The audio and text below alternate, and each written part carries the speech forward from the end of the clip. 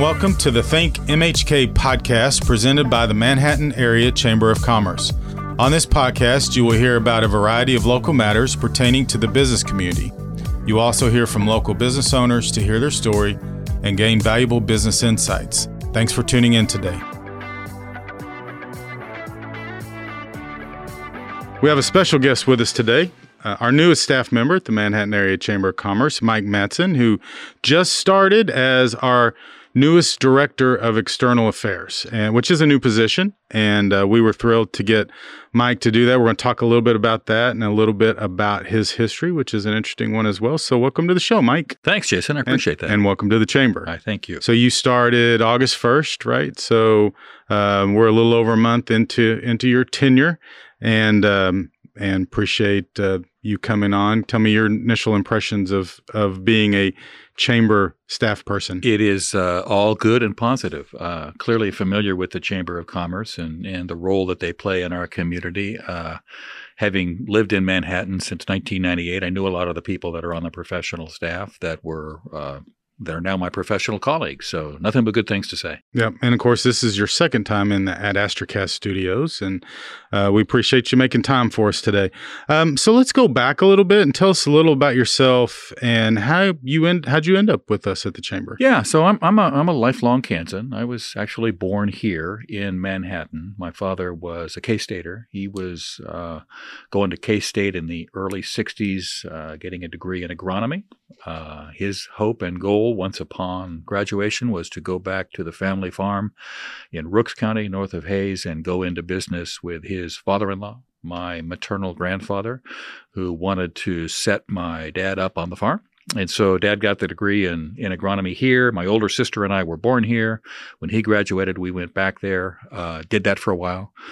Dad would tell the story of one day sitting on the tractor, hearing a voice tell him that it's time to do something else.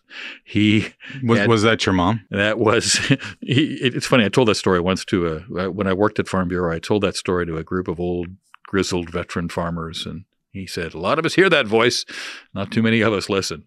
My dad struggled with the debt involved with farming. He preferred economic security. He had had a difficult childhood, and so he was looking for security and financial security and everything that comes with that.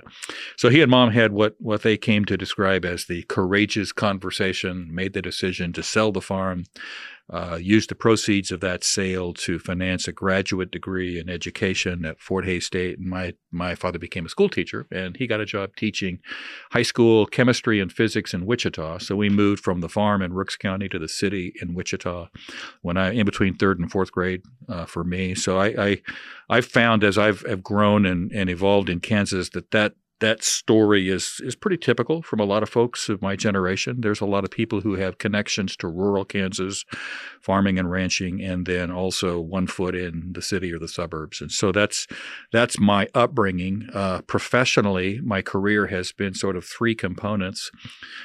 Journalism, which then kind of connected and morphed into politics and government, which then sort of evolved into advocacy. So my last job in broadcast journalism, I was covering politics and government for WIBW TV in Topeka and a statewide radio news network that aired on about 60 stations throughout the state. I always had an interest in politics and government. Having been that close to politicians and covering them in the State House, I got a sense of how things get done in the public sphere. I saw how their professional staffers worked and operated, and that had an interest. I had an interest in that. And so in 1993, Bill Graves, who at the time was Secretary of State, was planning to run for governor and was building out a campaign staff, and asked me if I'd be willing to walk away from a stable, steady paycheck in broadcast journalism from Stauffer Communications at WIBW for something as iffy as a political campaign. But it felt right. I connected with Graves. We were simpatico personally and politically, and I appreciated what he had to offer. And so I took a job managing his communications for his campaign. He was elected in 1994. Then I had the good fortune to serve as the governor's communications director on the senior staff and managed news media liaison, managed the policy and the political message of the governor's administration. And it was really good work. I thought when I was a journalist covering politics, I thought I knew a lot about how things got done. And then I actually get into politics and realize I didn't know that much at all. And things actually get done in a fashion that was different than I had thought. So I did that. I loved that work. That was a time in the 90s when it was considerably different than it is today politically and just economically. We were riding high economically in Kansas in the 1990s. There was a time in the first term that we couldn't give tax money back fast enough. The state was that flush. So it was a good time to be governor of Kansas and to work for a governor. In Kansas, governors can serve 2 terms. So in 1998, after Graves was reelected, those of us on the senior staff started looking for work. And it's like it happens often in professional careers. It's networking, it's right place, right time, and it's opportunities that arise. And at the time, a woman named Patty Clark, who worked for the Graves administration's Commerce Department doing agriculture marketing, had left that job and was managing the policy shop, the lobby shop at Kansas Farm Bureau. Patty happened to be a mentor of my wife, and so we were personal friends with her. And so she got me a job, or she opened the door for me to manage policy communications at Kansas Farm Bureau. And so I left Topeka, came over here. This is about the time my wife and I got married. I was living and working in Topeka. She was living and working over here in Manhattan. We had a decision to make as to where we were going to live, Topeka or Manhattan. That conversation lasted about 10 seconds, and we bought a house in Manhattan and have been here ever since 1998. So again, professionally managed communications for Kansas Farm Bureau, did that for about a dozen years, had the opportunity in 2012 to go to work for a friend of mine, Ed O'Malley, who at the time was CEO of the Kansas Leadership Center, which is a system based in Wichita, which is derived from the Kansas Health Foundation. And it's a system that is philanthropically driven, and it is designed to help enhance capacity of individuals, teams, people working on whatever agenda they're dealing with. Great work. Did that for about 5 years. Had a chance to come back to Farm Bureau in another capacity, managing their foundation and strategic planning. So I'm back in Manhattan. Actually, we'd never left. I mostly did the Wichita work remotely. And then, so in the meantime, I am serving on the Business Advocacy Committee. We'll get to that as a volunteer, and at the chamber. At the chamber, right? And that led to a conversation with you, Jason, about what this position might look like. And the next thing you know, here I am talking about it professionally. Yeah, and so we made the decision. It really initially probably the beginning of this year. So as we rebuilt after COVID, we had to lay off and not replace more, I think is more accurate, several employees, because anything involving events and conferences, just wasn't any of that going on. And so we were really slow to come back because there was so much uncertainty in, are we out of this pandemic? Are we not out of this pandemic? And of course, our Convention Visitors Bureau budget was just slashed in half one year because they're paid by hotel motel taxes. And so we were real thoughtful about how we came back. And one of the areas that, as I observed in my 3+ years at the chamber, that I felt like we could be better at is our policy and how we initiate with policy, how we engage with our policymakers. And so we had decided to create this job. And I had a few people in my mind that I thought would be perfect for it. You weren't one, because at the time first of all, I thought, well, this is below his standards, but you had just accepted another position and seemed happy doing that. And you were a volunteer and you were chairing our committee. But as we went through the process, and I was talking to several people, and it's really hard. What I've discovered, it's really hard sometimes to get people to take a new job. So like a job that has been created, makes people a little nervous. And so I was bemoaning this process to you one day, and you said, well, what about me? And I said, Mike, And so but I am glad you brought that up, and I'm glad we're able to work something out. And I've gotten more positive feedback on this hire than probably any other one I've ever made, period. Not just in Manhattan, but any community. And I think it's that people recognize, yes, this is where we want to be more engaged as an organization.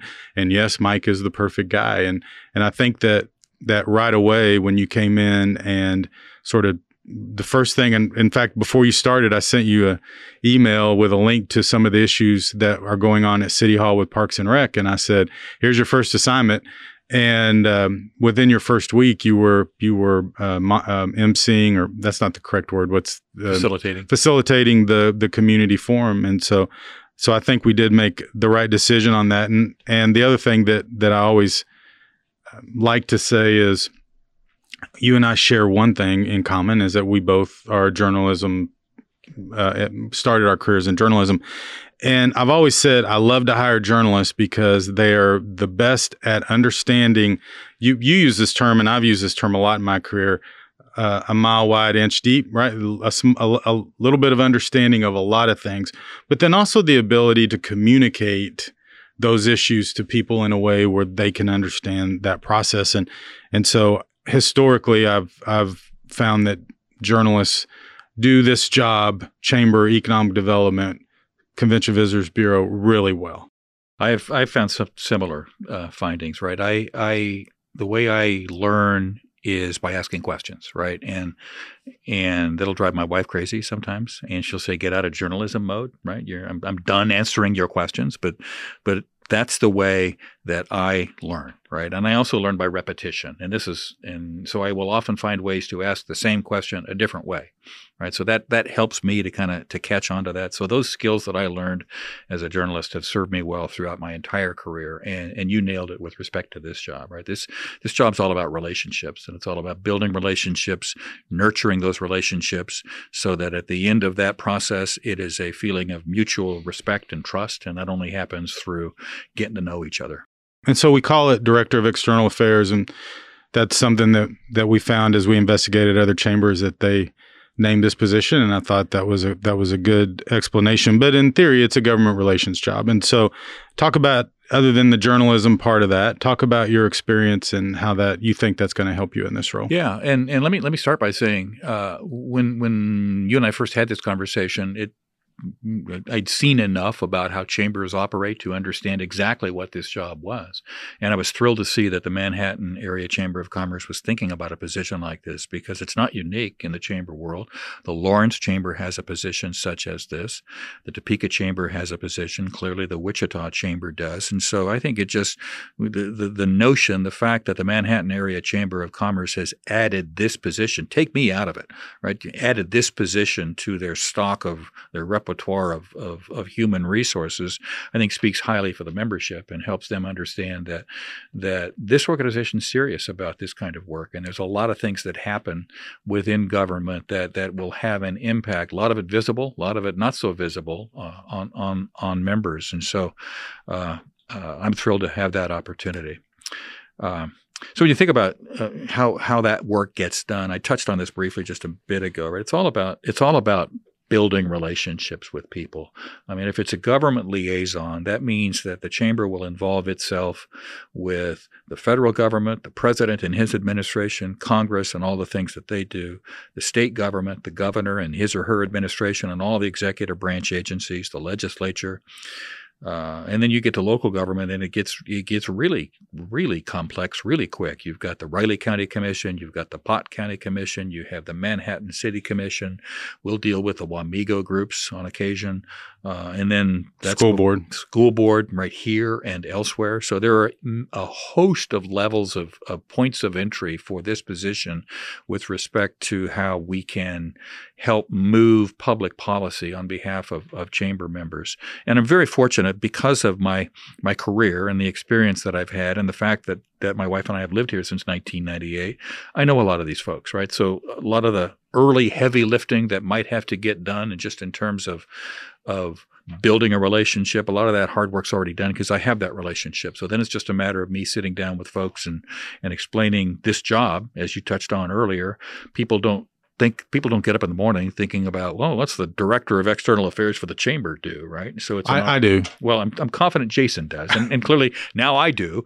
So there's two of us that do that. There you go. But most folks don't, and so that's an opportunity to lead into those conversations. So you talked about this briefly a minute ago, and our policy is advised. I don't want to say directed because at the end of the day, the board directs what we do, but that's advised by a group we call the Business Advocacy Committee. And you obviously now have had two roles with that group. One as, well, three actually. One as a member, one as a chair, and then now as a staff person. But talk about the BAC and kind of what the role is in the organization. Sure. And maybe I can back up even a step. If you just think about the structure of a chamber of commerce or any organization that is membership driven, right? There are a host of different systems within that org chart. And it starts at the top, of course, with a leadership board of directors, right? And that is the organization that will hire the president and the CEO, and the president and CEO will hire the rest of us. But the work is informed by a host of volunteer committees, right? There'll be a membership committee, there'll be a business advocacy committee, you'll have an economic development committee, and a host of others. And that's just the way chamber systems work. And I had a lot of experience with that sort of structure from my years at Farm Bureau, because it's the exact same way that it works in a nonprofit family farmer rancher advocacy organization. There are a host of membership-driven committees which then feed up. And the idea is that it gives ownership to the members, right? It gives the members an opportunity to serve. They have experience based on what they do every day, right? In terms of their businesses that can be brought to bear. And so that's the structure of those. The Business Advocacy Committee here within the chamber used to be called the Public Affairs Committee years ago. I can remember. In fact, I think my wife served on it when she was early in her career. But it evolved to the point where the volunteers realized it was time for an update. And so it was streamlined, and it was brought on more individuals that have a wide range of business experience. And I think this was 6 or 7 years ago.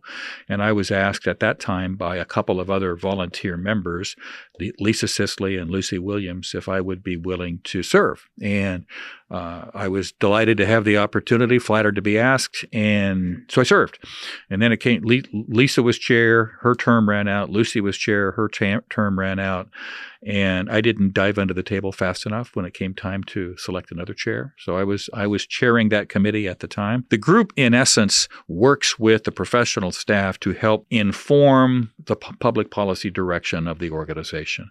Again, the people on that committee have a wide range of experience and know-how, and they'll have, one might be fluent on military affairs with the federal government. One might be fluent on how Pot County works with Riley County. One might have experience with the school board. One might have experience with the legislature. So all of this various broad sort of experience comes together as a committee. We then, as the staff, provide our thoughts and experience and our best ideas related to that.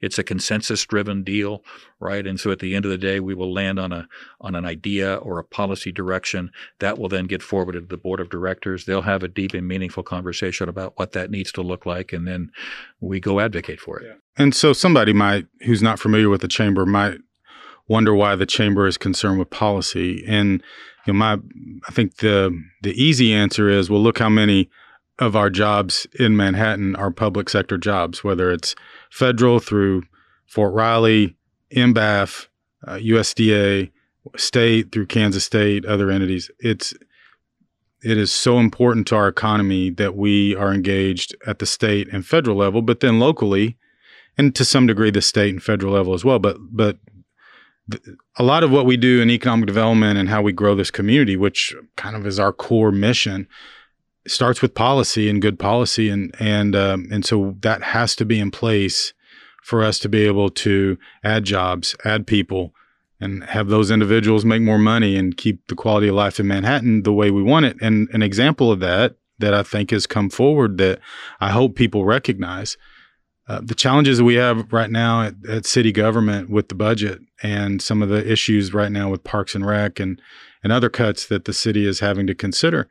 is caused because we've had no growth in this community over the last 5, 6, 7 years. Now we're turning that around a little bit, and hopefully we'll see those numbers improve. But you had what I would call a stagnation period where you had some decreases of Fort Riley personnel, you had decreases in Kansas State students, decreases in Kansas State staffing, and those impact tax receipts that our government collects to run their operations. And you can't see the cost of everything go up on an annual basis and your revenues stay flat without doing one of two things. You have to cut or you have to raise taxes. Neither one of those things are very exciting for us. And so what can we do to engage and be part of that process and hopefully avoid these things going forward? Yeah, that's a great point, right? And I'm confident there's a lot of people that live in Manhattan that don't get up in the morning thinking about that stuff, right? And so that's our job. And so if you think about, and you touched on it, if you think about Manhattan as a community, we take for granted this notion that we are economically stable, right? In the 2008 recession, I remember in this community there was a lot of community conversation about, well, we're recession proof, and we kind of were. And the reason was we had stability because of the government money that was coming into this community. If you think about Fort Riley back at that time, and if you think about expanding enrollments at K-State, and clearly both of those will lead to expanding enrollment in 383. Those were the three big employers and remain the three big employers in Manhattan. And that's fine and that's terrific and that's unique about our community. But you nailed it, right? When economic declines occur and when we don't have the numbers that we used to have at Fort Riley, and when enrollment at K-State is going in the wrong direction, that will lead to smaller numbers at 383, and it starts to get impacted. And you nailed it. The Parks and Rec thing is a classic example of what that looks like. And so, when that occurred, that was, as you mentioned, it was right when I started this job, and so it was we jumped into that thing, hip deep real quick, and it became very clear very quickly.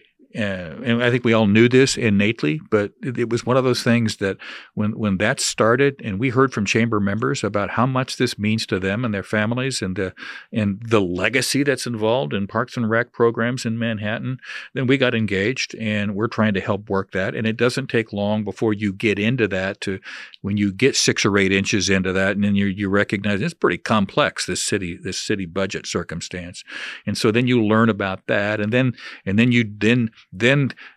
the hard work comes, right? Because these are decisions that are made by an elected city commission and in concert with an appointed city staff, right? And it's system work, right? And so where's the points of power? Who has the leverage? Who makes the decisions? And we as a chamber are working through all of that so that we can understand that better and can help advocate on behalf of our members, whether it's through Parks and Rec or anything that goes through city government. So when you think about our government systems in Manhattan, is there anything in particular that stands out? What the thing that strikes me, and what I get so excited about, and this happened when I was serving as a volunteer member of the Business Advocacy Committee, was clearly you and the leadership of this organization understand this dynamic of government tax dollar driven economy, right? And that's fine and that's good, and it all works when the numbers are going the right way. But you touched on this earlier too, Jason. The fundamental role of chambers of commerce is economic development, is to grow the area economy. And the way that is done in the 21st century is by adding jobs, right? And so when I was serving on the BAC and you guys on the staff were working on Scorpion, we got all excited, because it was like, this is exactly what we need in this community, is more private sector job growth that will lead then to a balancing out of some of these things, and it will lead to additional sales tax revenue and property tax revenue and all of that sort of thing. And so I get excited because this is home. My wife and I are going to stay in Manhattan the rest of our lives. And clearly I want to be involved in the community.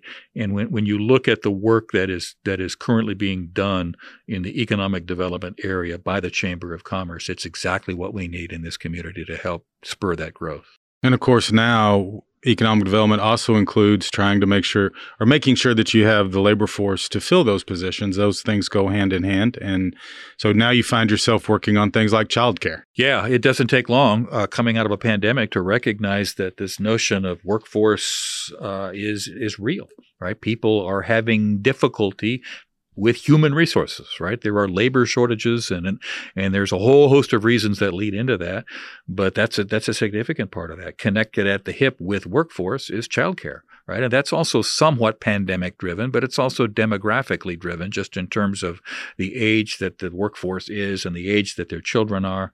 And so we are working diligently to try to get our arms around all those challenges and what that looks like. It's not as simple as, well, let's just pass a bill in Congress and we'll solve the problem, right? Because Congress can't really come to grips with what that needs to look like yet. Clearly, the state government is going to be involved. So my experience has been on major, big-time policy problems that are difficult to imagine. Every level of government wants to touch it in some form or fashion. Takes a while sometimes to find the answer, whether that's some sort of a collaborative effort or whatever that looks like. And oftentimes government may not be the answer. But that's the role that I will play on the staff of the chamber, is to kind of suss through all that, get a sense of where it is that the juice is and the power is and the influence is, and what is it that we can do to help facilitate good public policies on behalf of our membership. Yeah, and of course, two other issues you're deeply involved in that are related to that are housing, workforce development. You also serve on the MATC board. And so a lot of issues there. So what are our strengths as a region, and how do we take advantage of those to create more jobs? Well, we are, and this is easy for me to say because I am one, right? We are Kansans, and there's something very unique about Kansans, and I'll expand that to just say the middle of the country culture, right? We are an agrarian-based sort of culture. This part of the country was started by hardworking people with a work ethic and a responsibility gene, and that has carried through the generations in Kansas. So I think that's the biggest thing we got going for us, is that, and my sense is that people who aren't familiar with the middle of the country from either of the coasts, when they start looking at the middle of the country, that's one of the big draws for them, just in terms of the way that we think and operate and act with each other. And so that's a huge part of it. I think that there is also significant stability in that. I think that leads to opportunities for creativity and innovation that might not otherwise be there.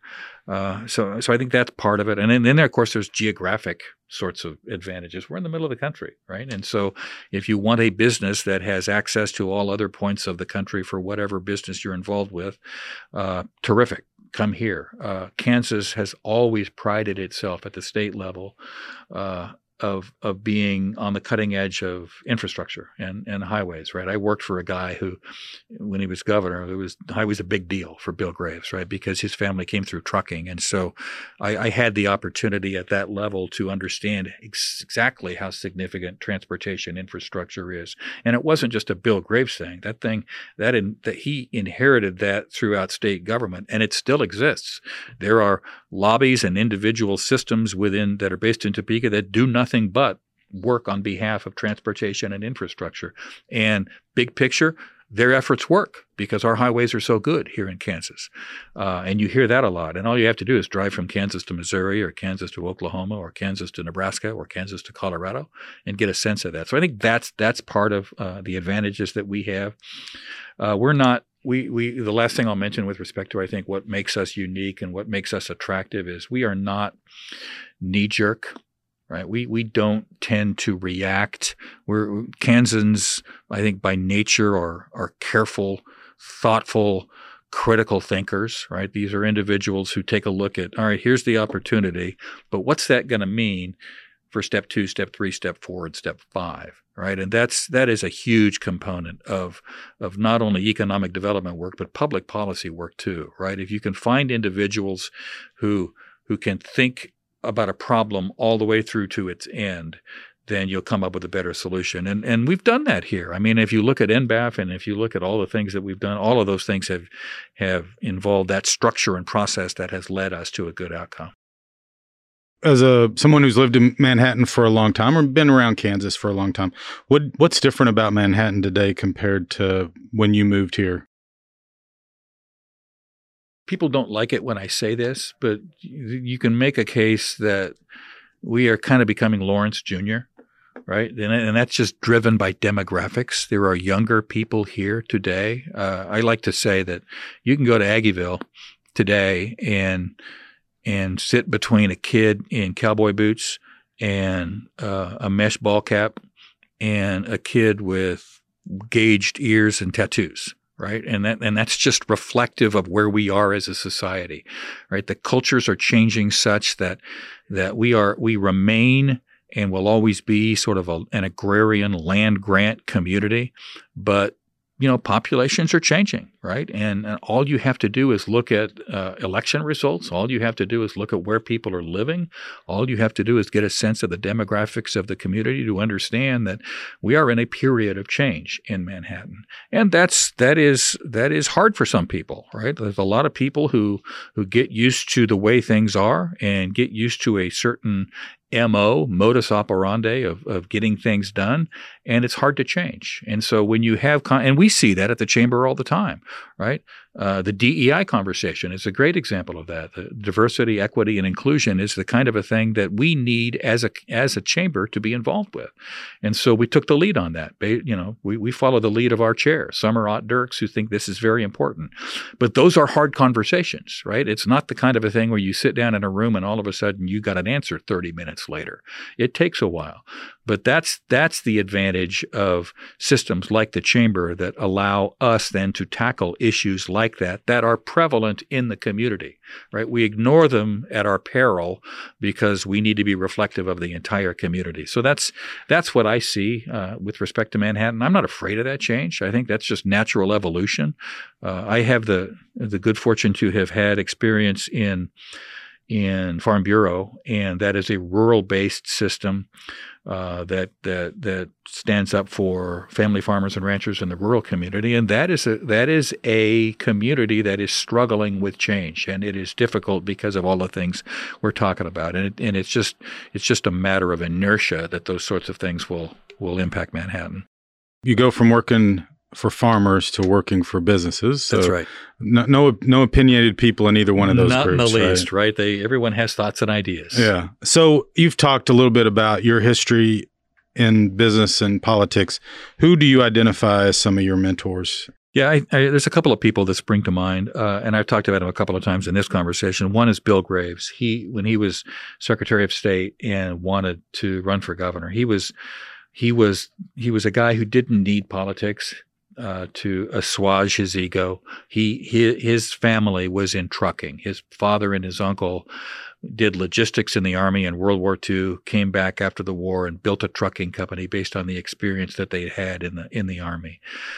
So Graves was born. He was a baby boomer. He was born in the early 50s and had grown up intending to take over the family business, and that was going to be his life's goal. So he had an undergraduate degree at the hometown school at Kansas Wesleyan in Salina, and he was working on a graduate degree in business, an MBA at KU in the late 70s. And he would tell the story of he got a call from his father, and he said, "Son, I've got some good news and I've got some bad news. The good news is you're set for life. The bad news is I sold the trucking company." So there was a resource. Right? He didn't have to go to work, but he was a young man. He had skills. He had abilities. And so he had mentors who guided and directed him into public service under the notion that to those whom much is given, much is expected. And that was not a hard sell for him because he was that kind of a human being. And so he was in public service for all the right reasons. And that's what attracted me to going to work for him. And so when I got to work for him, he and I developed a relationship where colleagues would say I could read his mind, right? And that's what he wanted. And that was a very beneficial way to get things done because I understood what he needed before he needed it done. But he did two things that struck with me and that I still mention. And I've mentioned one of them in this conversation. He would always say, people don't get up in the morning thinking about their governor. right? And he's right. People have lives, and they have busy lives, and they are impacted by a host of pulled in a bunch of different directions. And so it's just important to remember that we may get wrapped up in this work and think it's the most important thing in the world, but it's really not, right? It will impact people, but it's not the most important thing in the world. The other thing that he did that had a huge impact on me was what I like to describe as process and structure. He said it's a simple mantra: plan your work your plan, right? That's something he learned from his folks. And so he is a huge mentor of mine. Another big hero of mine in this community is Dan Younk. Dan was superintendent of schools, and then he left to become CEO of Kansas Farm Bureau. And so he was CEO of Farm Bureau when I was out there. And Dan, he was top of the flow chart. I was next level down with some colleagues, and I described Dan as the quintessential manager of managers. He understood how to take that next level down, to give them the freedom that they needed to have to get good things done. Just had breakfast with him yesterday. So it's nice to be able to and I talked to the governor here, Graves, here a couple of weeks ago. So it's nice to be able to have those people that I learned from and that are still around that we can stay connected with. Absolutely. So you are in a newly created position, and so you get to define what that looks like going forward, with obviously input from a number of volunteers and people who want to help. But what would you see as being your hopes and goals in this position, and what it looks like in 3 to 5 years? Yeah, that's a great question. And I'm sure you can tell by, if you've listened closely to this conversation, that I like to be able to bring my abilities on behalf of whomever the system is designed to serve, right? And this system is designed to serve men and women and families who have made a conscious decision to build a business here in this community, right? That is what a chamber of commerce is and does. And so that's my job, is to work public policy to the point where whatever happens in the public policy realm impacts those members of the Chamber of Commerce in a positive fashion. And so that is done like any realm of work. That is done through relationships. And I have the good fortune of already having a number of those. So my goal over the next 3 to 5 years is to where I don't have a relationship with someone that can impact our membership, to build it, where I do have a relationship, to strengthen it and to nurture it. And then the second thing that I hope to do in this job, is to, as a result of those relationships and get a sense of where the system wants to go, taking the lead from our board, understanding the dynamics involved in government, design strategies and tactics that will allow us to go there. I, just as an example, have a meeting scheduled with the League of Women Voters, right? That's a system in this community that wants to help enhance the opportunity for people to vote. And that's something we need to be involved with. So those are the kinds of things that we'll get involved with.